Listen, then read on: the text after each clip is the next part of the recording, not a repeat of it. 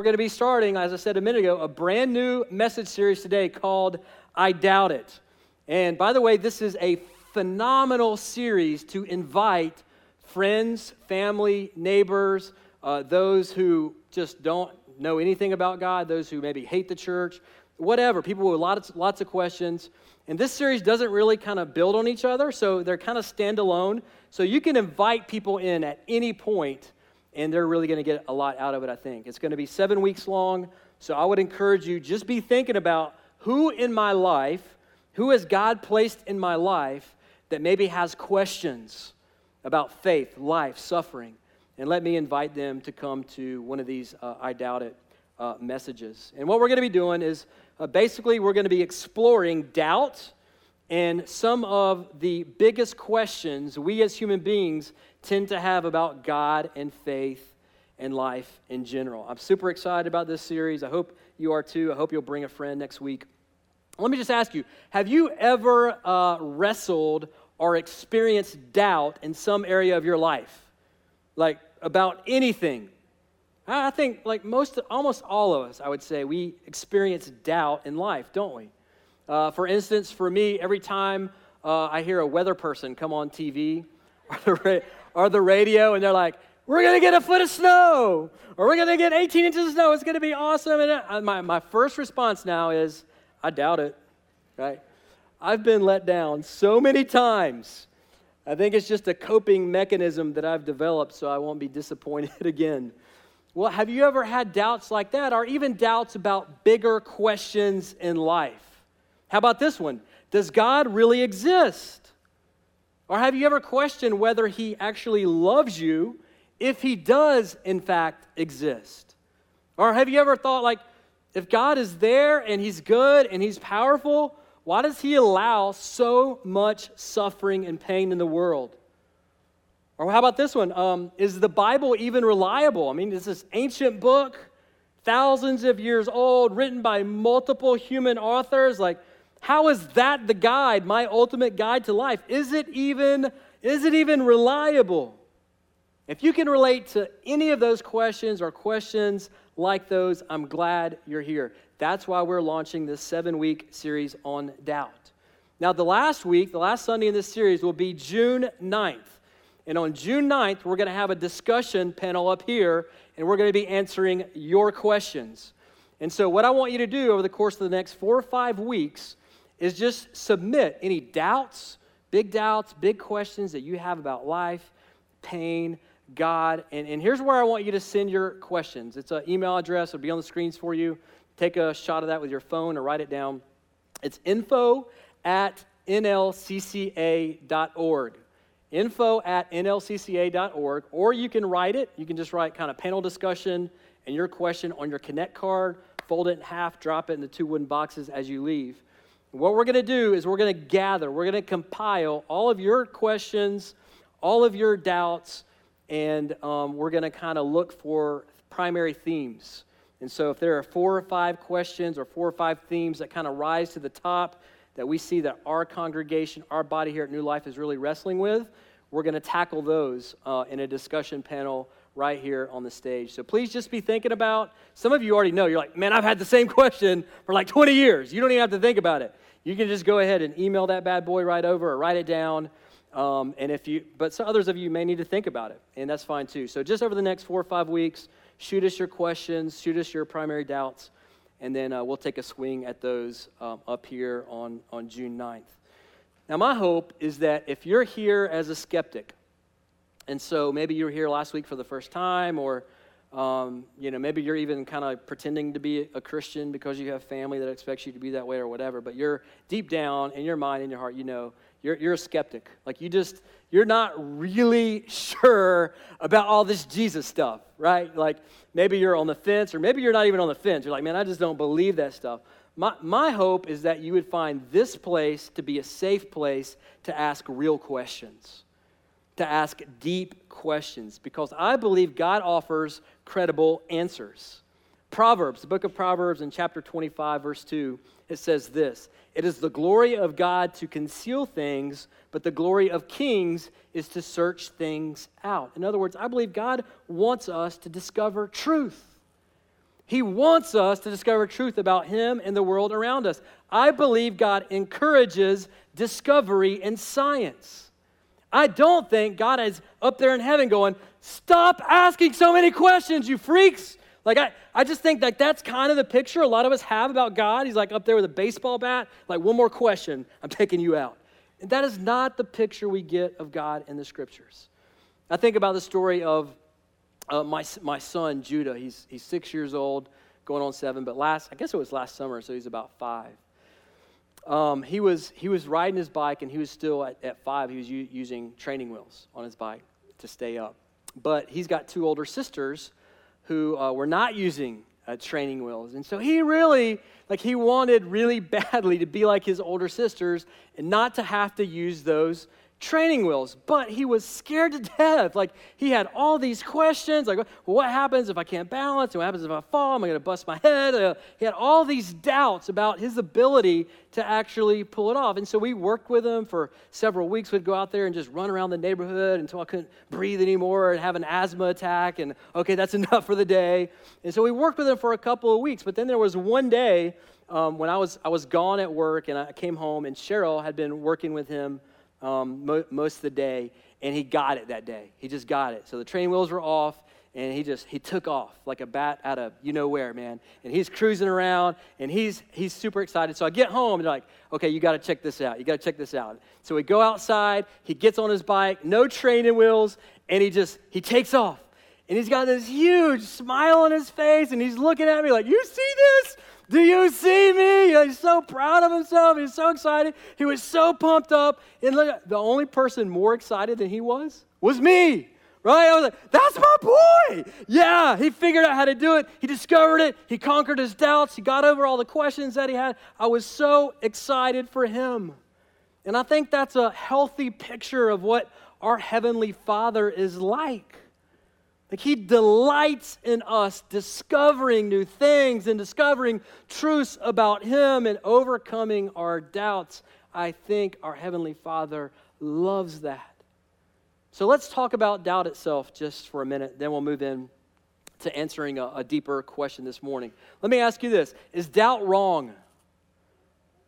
In and of itself, is doubt wrong? Is it like a sin? Well, doubt, I think particularly in the church, at least to me, it seems to have a stigma attached to it.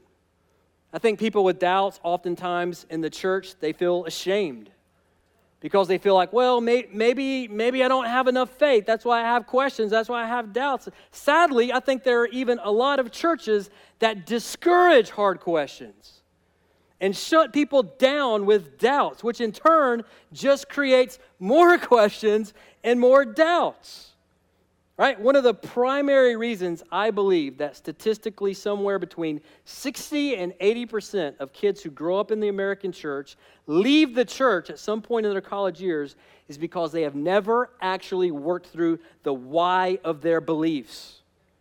They've never actually, and it's our fault, by the way. It's our fault because we have the answers and we haven't discipled them in all of these truths. And so the first time they run into like an intelligent professor in a college classroom that challenges their faith or challenges the veracity or the historicity of the Bible, they just kind of crumble because the church has not done a good job of helping them work through the why of our faith. And the fact that we have very solid, very logical reasons to believe exactly what we believe. Listen, friend, God is not ducking your hard questions. And we don't want to duck hard questions here at New Life either. People are looking for answers, and the Church of Jesus ought to be the one place where we're wrestling through these doubts and these questions with people, not trying to suppress them, not ducking from the questions, not running from the questions. And so I want to start by looking at how Jesus handled people with doubt, how Jesus handled people with hard but legitimate questions. And so if you have a Bible, go ahead and grab that, open it up, turn it on, head for John's Gospel. John's Gospel, chapter 20. And at this point in John's narrative, Jesus has been raised from the dead, right? That's what we looked at last week. Now, if you missed last week for whatever reason, you can catch that on our app or our website. I would encourage you to go back and watch that message. But at this point in the narrative, Jesus has resurrected, and he's now appearing in person to his disciples. First, he appears to some of the women, the ladies who are his disciples and following him, and then he appears to most of the 11 disciples. But for whatever reason, one of the disciples wasn't with the group when Jesus appeared. So Thomas, for whatever reason, he's out buying milk or eggs or something, and he misses it. So Thomas comes back, and all the other disciples are going nuts. And that's where we'll pick up. John 20, beginning in verse 24. This is what John writes. Now Thomas, one of the 12, called the twin, was not with them when Jesus came. So the other disciples told him, "We have seen the Lord." But he said to them, unless I see in his hands the mark of the nails, and place my finger into the mark of the nails, and place my hand into his side, I will never believe. 8 days later, his disciples were inside again, and Thomas was with them this time. Although the doors were locked, Jesus came and stood among them and said, "Peace be with you." Then he said to Thomas, "Put your finger here and see my hands, and put out your hand and place it in my side. Do not disbelieve, but believe." And Thomas answered him, "My Lord and my God." So you gotta understand this. Thomas is one of the 12 disciples. He had spent years with Jesus, years watching him heal people and do all these mind-blowing, miraculous things. And all the other disciples come up to Thomas and are like, "Bro, you're not going to believe this. The women were right. Jesus is actually alive. He has risen from the dead. We just saw him. You missed him like 15 minutes ago. He was here. We talked to him. We touched him. It was him. Thomas, he's alive." And Thomas responded like so many of us respond today. And Thomas's response was, "Nope. I do not believe. Unless I see his hands, unless I touch his hands and his side and his wounds and his scar, I will never believe." Never. Now, what was Jesus' response to Thomas and his doubt? Does Jesus say to Thomas, "Depart from me, you faithless coward"? I hope you bust the gates of hell wide open for your doubt. No, he doesn't say any of that. Jesus says, "Thomas, friend, come over here. Put your fingers in my hands. Feel my side. See that it's really me, and believe, Thomas, it's me." And when Thomas does that, his response is one of just astonished awe, and he goes, "My Lord and my God. Jesus, it is you. It is you, and I believe." You see, Jesus invites Thomas to explore his doubt, and then he gives him sufficient evidence to believe. And that's beautiful. Listen, friend, God is not hiding from you this morning. He's not hiding from you. He wants you to know him. And sometimes all we have to do is ask God for the help to believe what is true, and then open our eyes to see all of the evidence around us. That's Thomas, one of Jesus' disciples. What about John the Baptist? Do you guys remember him? John the Baptist, one of the baddest dudes in all the Bible, right? He goes out into the wilderness. Picture John as being a little bit crazy, a little bit wild-eyed, right? He wears camel hair for clothes. He's out there eating bugs in the wilderness, just preaching to everybody that Jesus was coming. Repent of your sins. Jesus is coming. And the guy draws this huge crowd. Apparently, he's a phenomenally gifted speaker. He's really charismatic. He's baptizing tons of people in the Jordan River. And then one day, Jesus shows up, and John turns to all of his followers, and he says, "Listen, y'all better stop following me. Don't follow me. He's the one. Behold, the Lamb of God who takes away the sin of the world. I'm not even worthy to tie his shoes. You guys don't look to me. You look to him." Remember that guy? Well, our boy JB, John the Baptist, man, he gets arrested after that. Gets arrested. He's sitting in prison. He's about to be executed. And I want to read the story from that point forward. Luke 7, this will be on the screens for you. Luke 7, beginning in verse 18. The disciples of John reported all these things to him, and John, calling two of his disciples to him, sent them to the Lord, that's Jesus, saying, "Are you the one who is to come, or shall we look for another?" And when the man had come to him, they said, "John the Baptist has sent us to you, saying, 'Are you the one who is to come, or shall we look for another?'" Now listen, the last person in the world you would think would ever have doubts about Jesus is who? John the Baptist. But he gets arrested. He's about to die, and John is now thinking like, this is not how I pictured things going down. I don't know what John had in his head. Maybe he was kind of thinking like, I'm going to point everybody to Jesus. I'm going to become his right-hand man, and we're going to travel the world, man. It's going to be beautiful. Or at least I'm going to be one of his disciples. It's going to be this awesome thing. But that's not what happened. And so he's sitting in jail, and he's like, man, this is not how I pictured life going. And isn't that what happens to many of us? We go through tough times in life. We go through trials in life. We go through pain in life. And doubt begins to seep into our hearts. And all of a sudden, we're not so sure about this Jesus guy anymore. If he's going to let us suffer like this. Am I wrong? Isn't that what happens to so many of us? And so John the Baptist is sitting in prison and he's confused. And he sends a couple of his disciples to Jesus to ask him, hey, are you the one? Are you the Messiah? Are you the Savior? Because I didn't picture myself right here. Should we look for somebody else? So you can kind of picture John's disciples, you know, they're like kind of sheepishly like come up to Jesus like, hey, Jesus, man, I hate to bug you. I know you're really busy, but you may have heard John got arrested. John got busted. He's actually sitting in prison, and he's freaking out a little bit. He doesn't know what's going on, and so he sent us, and he wants to know, are you the one? Are you the one, or should we keep looking for someone else?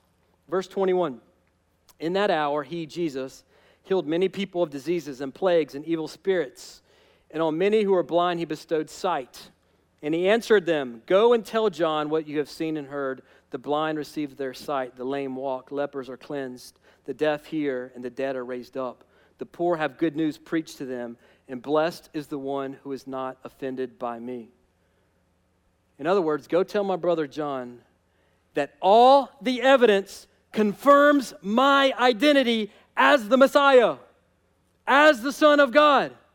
Now notice, Jesus didn't balk at John's doubt or his questions. Jesus doesn't turn to the crowd and say, be careful that you don't end up like John. John who sells out every time something gets hard in his life. Don't be like John the doubter.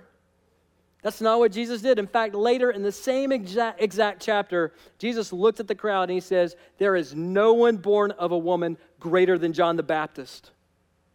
See, John didn't sideline himself. John didn't disqualify himself from being used in God's kingdom because he had questions. Jesus says, send the evidence back to John.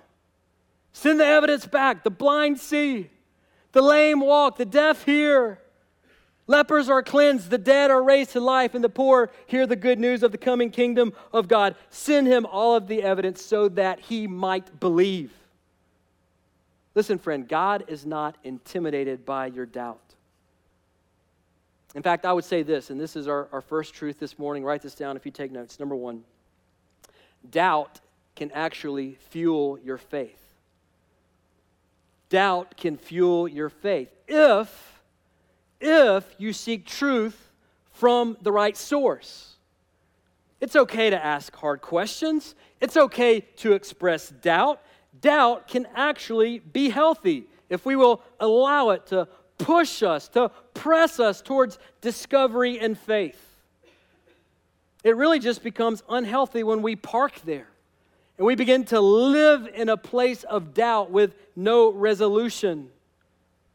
Hard questions, doubt can actually drive us to a deeper walk with Jesus. Isn't that what we see with John the Baptist? Isn't that what we see with Thomas? So let's begin to work through some of these tough doubts and these tough questions together as a faith family over the course of the next 7 weeks. So yes, this series is for the skeptic with real questions. If that's you, man, we are so happy that you're here. But look, the reality is, this series is also for those of us who already believe. It's for those of us who already follow Jesus, because if we're being really transparent this morning, there are a lot of Christians that have real questions and troubling doubts as well. Now, if you're here and you're in the place where you don't really struggle all that much with doubts, like you've been a follower of Christ for so long and you've kind of done the hard work of pressing through and working through those tough questions, man, that's awesome. Thank God for the work that He's done in your life. But hopefully this series will help you to engage with people around you, with people in your life that are still struggling with legitimate doubts and real questions. So I think there's going to be something for you in this series, no matter where you are on the doubt scale, or no matter where you are in your spiritual journey. Now, I got to say this, full disclosure before we really get into the meat of this the next 7 weeks. Full disclosure, all my cards on the table, we don't have all the answers here. I don't have all the answers, so I hope that that's not a massive disappointment, let down to you. But what I've discovered is, listen, there are some mysteries that we just have to learn to hold in tension on this side of eternity, right? Because we are finite beings with finite minds, and it is impossible for us to fully understand or comprehend the beautifully complex and the profoundly deep mind of God, just like it would be impossible for a fire ant in your backyard to understand your mind, right? But I do think that God has powerful answers to some of life's most pressing questions. He offers compelling evidence through His Word and through His world for why we should believe that the message of Christ is actually true. Now listen, this is a big one. I think this is a misconception out there, period. But I think it's also kind of seeped into the church a bit. But a lot of people have this impression that the opposite of faith is doubt. And so the problem with that is when people say, well, I got doubt, and if that's the opposite of faith, that must mean that I can't have faith, that I can't follow God, that I can't follow Jesus. But the problem with that is that's not true. The opposite of faith is not doubt. The opposite of faith is disbelief. And there is a massive difference between the two. So now that we've established that doubt is not inherently wrong, let's address one of the biggest questions humans have wrestled with throughout history and still struggle with to this day. And maybe you've wrestled with some version of this question. If you haven't, chances are there are tons of people in your life that are wrestling with this right now. And here it is. Number one, does life have purpose? Does life have purpose? Does it even matter? And I think one of the very first steps to answering most of our questions and doubts starts with answering the foundational question of purpose. Like, why am I here? Is there a point at all? Am I a part of a bigger story? Does my life matter, like at all, even a teensy little bit in the grand scheme of things? Like all other questions and doubts really flow from this one. And until we answer this, we're going to have a really hard time working through anything else. Because if we don't know if life even has an ultimate meaning, how do we answer the most simple questions of life that we all have? Like, when I graduate from high school, what college should I go to? Who should I marry? What job, when I graduate from college, what job should I take? Should I stay in my unhappy marriage? What should I do with all my financial trouble? Like, should I sell a kidney on the black Chinese market? Should I become a mule for the Mexican cartel so I can pay for my kids' braces? Like, just normal questions like that we all have. Or is that just me? You know? We have to understand purpose before we can even start answering those types of questions. For the record, mule for drug cartel, bad idea. Bad idea. Now, selling an organ, on the other hand, might be a good idea. Just saying. Not that I would propose that. I want to share with you a few quotes about purpose from some really famous people, and these will be on the screens for you, okay? The first one is from Leo Tolstoy. He's apparently one of the greatest writers of all time. This is what Leo has to say when it comes to life and purpose. Leo says, "Then what is life for? To die? To kill myself at once? No, I'm afraid. To wait for death until it comes? I fear that even more. Then I must live. But what for? In order to die?" Ernest Hemingway wrote, "Life is just a dirty trick, a short journey from nothingness to nothingness." Henry David Thoreau said, "The mass of men live lives of quiet desperation." Are these guys right? Is life little more than waiting for death with no real meaning or purpose and nothing at all beyond death? That's depressing. And we could all just go jump off a bridge after this service if that's true and just get it over with. Or does God have anything at all to say about this massively important question? Well, as a matter of fact, he does. And in the Old Testament book of Ecclesiastes, one of the wisest, wealthiest men to ever live, King Solomon, explored this very question of ultimate purpose in great detail. Now, at some point, we're going to do a series on Solomon, just like the one we finished on David, maybe even next year, because he's a fascinating guy. But for now, in the book of Ecclesiastes, Solomon goes on this kind of insane quest to find purpose in life, right? And so he literally tries everything under the sun. So he tries everything that riches can buy him.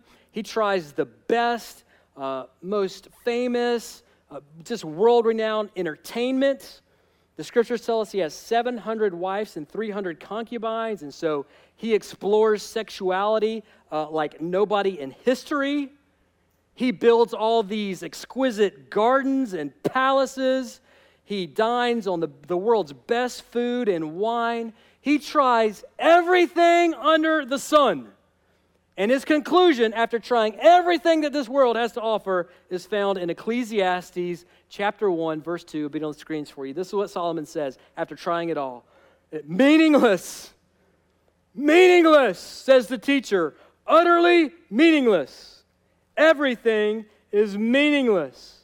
Your translations may say vanity. It's the same thing. It's all vanity. It's all meaningless. In other words, none of it satisfies that deep thing in all of us that longs to be satisfied by something outside of us. And Solomon says, man, I tried it all, and it all failed me. It all failed me. No purpose, no meaning, no satisfaction, no happiness there. That's his ultimate final conclusion. I read this week about an athlete who reached the pinnacle of his sport, and somebody was interviewing him and asked him, hey, what's something you wish somebody had told you at the beginning of your playing career? This is his response. Listen to his response. He replied, I wish that someone would have told me that when you reach the top, there's nothing there. I had a friend after the first service send me this interview with Tom Brady, the world-famous kind of quarterback for the New England Patriots. This is an interview that Brady gave in 2005 on 60 Minutes, and they were asking Tom Brady about his success on and off the field, and what he said, his response was kind of shocking to everybody. Here's a guy who's married to a supermodel, has more money than he'll ever be able to spend in his life. And this is his response. Won multiple Super Bowl rings. He says, there are times when I'm not the person that I want to be. Why do I have 3 Super Bowl rings and still I think there's something greater out there for me? I mean, maybe a lot of people would say, hey, man, this is what it is. I reached my goal. I reached my dream, my life. But me? I think, God, it's got to be more than this. I mean, this can't be what it's all cracked up to be. I mean, I've done it. I'm 27, and what else is there for me out there? So I just wonder, where are you at with all of this morning? What would you say the purpose of your life is? Is there a purpose? Do you even think about it? Or have you already given up on the huge, most important questions in life? Or even if you would profess to believe, do you live your life as if there was a God? See, there are a ton of people out there that would claim to believe intellectually in a God, but they live as if there is no God.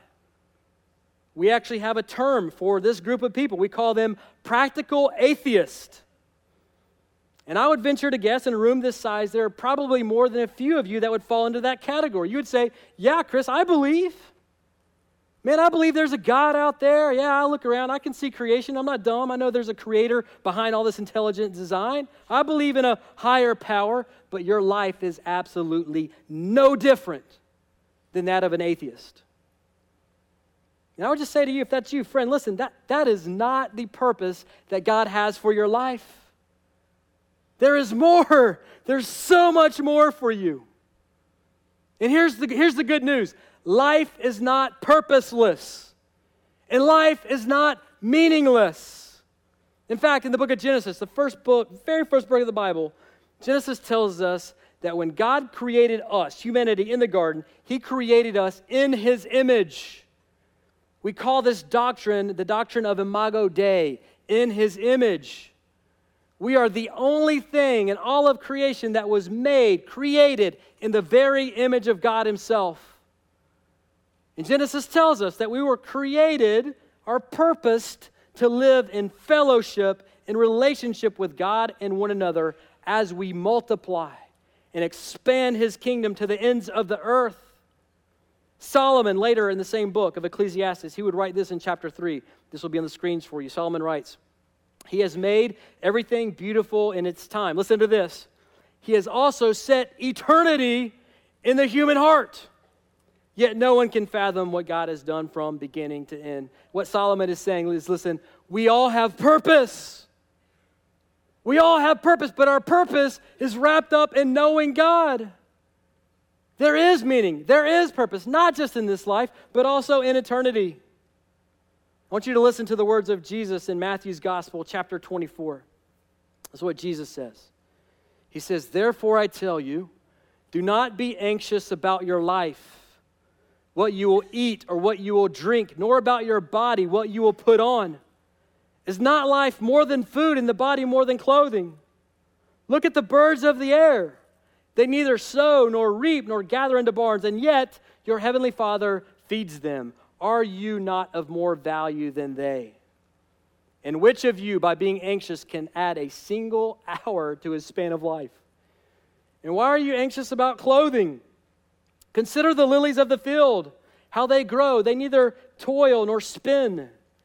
Yet I tell you, even Solomon in all of his glory was not arrayed or dressed like one of these. But if God so clothes the grass of the field, which is alive today and tomorrow is thrown into the oven, will He not much more clothe you, O you of little faith? Therefore, do not be anxious, saying, what shall we eat, or what shall we drink, or what shall we wear? For the Gentiles seek after all these things, and your heavenly Father knows that you need them all. Now tune in here. Verse 33, He's going to kick us over to our purpose. Jesus, verse 33 says, but seek first the kingdom of God and His righteousness, and all these other things will be added to you. Therefore, do not be anxious about tomorrow, for tomorrow will be anxious for itself. Sufficient for the day is its own trouble. So Jesus turns and He looks at all this sea of people that are there to hear Him teach. And He goes, look, you guys think that you're going to find purpose. You think you're going to find meaning, and you think you're going to find happiness by chasing better clothes or by buying a nicer car, or by having more money. But I'm telling you, that's not where you're going to find your purpose. That is not where you're going to find your meaning, your joy, or your happiness. Your purpose is to be known and loved by God, and in turn to know and love Him back as you live in this great adventure called life on mission with Him. And that is our second and final truth this morning. Number 2, your life has incredible purpose in God's kingdom. Your life has incredible purpose in God's kingdom. Listen, I promise you, there is no better feeling, there is nothing more satisfying in life than knowing and being known by the God of this universe as you live on mission with Him. Nothing. And like Solomon, like many of you, there have been seasons of my life where I have chased hollow idols. Idols that promised me life and happiness and satisfaction, but instead they only delivered empty regret and pain. Listen, friend, God has a greater purpose for you. He has a greater purpose for you. He has a greater purpose for your marriage. He has a greater purpose for your family. He has a greater purpose for your life, and ultimately greater purpose even for your eternity. As we close, I want to just invite you to bow your heads with me for a minute as the band comes, and we're going to pray, and then we're going to sing. But I want to invite you to do one thing before we do all of that. And I'm just convinced, again, in a church our size, in a room that's this full, I'm convinced there are some of you, there are probably many of you who have never done this. You've never done this. And some of you are deceived because you grew up in church, and you're religious, and you believe in God and a higher power, and you know all the right Sunday school answers, and you know stuff about the Bible, but you have never actually just submitted your life to Jesus. You've never just given over everything to Him. And so that's my invitation for you. If you have never done that, whether you grew up in church or whether this is your first Sunday to ever walk in church doors, my invitation, I believe, Jesus' invitation to you this morning would be to embrace your God-given purpose through Jesus Christ. And I want you to understand, life is not pointless. Life is not purposeless. You're not here just wasting oxygen until your date with death. Your eternity is not to become worm food. Don't believe the lies. I want to close by reading some words from King David in Psalm 57. And maybe for you, if that's the place that you're at and you're like, man, yeah, Chris, that's me, man. I know some of the stuff, man. I know church. I know about God. But I never have embraced my purpose through Jesus. And I'm just flailing through life. And I'm just drifting through life. And there's no real meaning. And there's no real purpose. If that's you, maybe make David's prayer your prayer in Psalm 57. This is what David writes. Be merciful to me, O God. Be merciful to me. For in you my soul takes refuge. In the shadow of your wings I will take refuge till the storms of destruction pass by. I cry out to God Most High, to God who, listens to this, to God who fulfills His purpose for me. King David is saying, I have purpose. My life has meaning, but it's rooted and tangled up in God. Verse 3, He, God, will send from heaven and save me. He will put to shame him who tramples on me. God will send out His steadfast love and His faithfulness. You've been created for more. You've been created for so much more, loved ones. So much more. But that purpose, that abundant life that Jesus promised, that is only found in knowing and being known by God as you start to live out this adventure that He has for you. And so my question as we close is this: what are you waiting for? What are you waiting for? You say, I've grown up in church. I've been here for 34. I don't care. Have you ever started this journey with Jesus? I'm not talking about being religious. I'm talking about knowing God, the creator of this universe, and having a real, authentic experience with the God of this universe. through his Son, Jesus Christ. That is your ultimate purpose. And until you find that, you are going to drift through life, and you are going to be miserable, and you are going to be unhappy, and you are going to be unsatisfied all the days of your life. Your happiness, your purpose is wrapped up in knowing him and living on mission with him and nothing else. So what are you waiting for? Listen, friends, this life is short. This life is so short. Begin to live your purpose now, not tomorrow, not when you think you got your life all together, not when you think your life is perfect, not when you think you got your financial situation pinned out, not when your family comes into play. Don't wait. Now is the time. The scriptures say today is the day of salvation. Today, right now, this hour, this minute, this second, you can give your life to him. And he can purpose you. He can send you out. And he can give you satisfaction and hope and meaning in this life. Let's pray and then we'll sing. Father,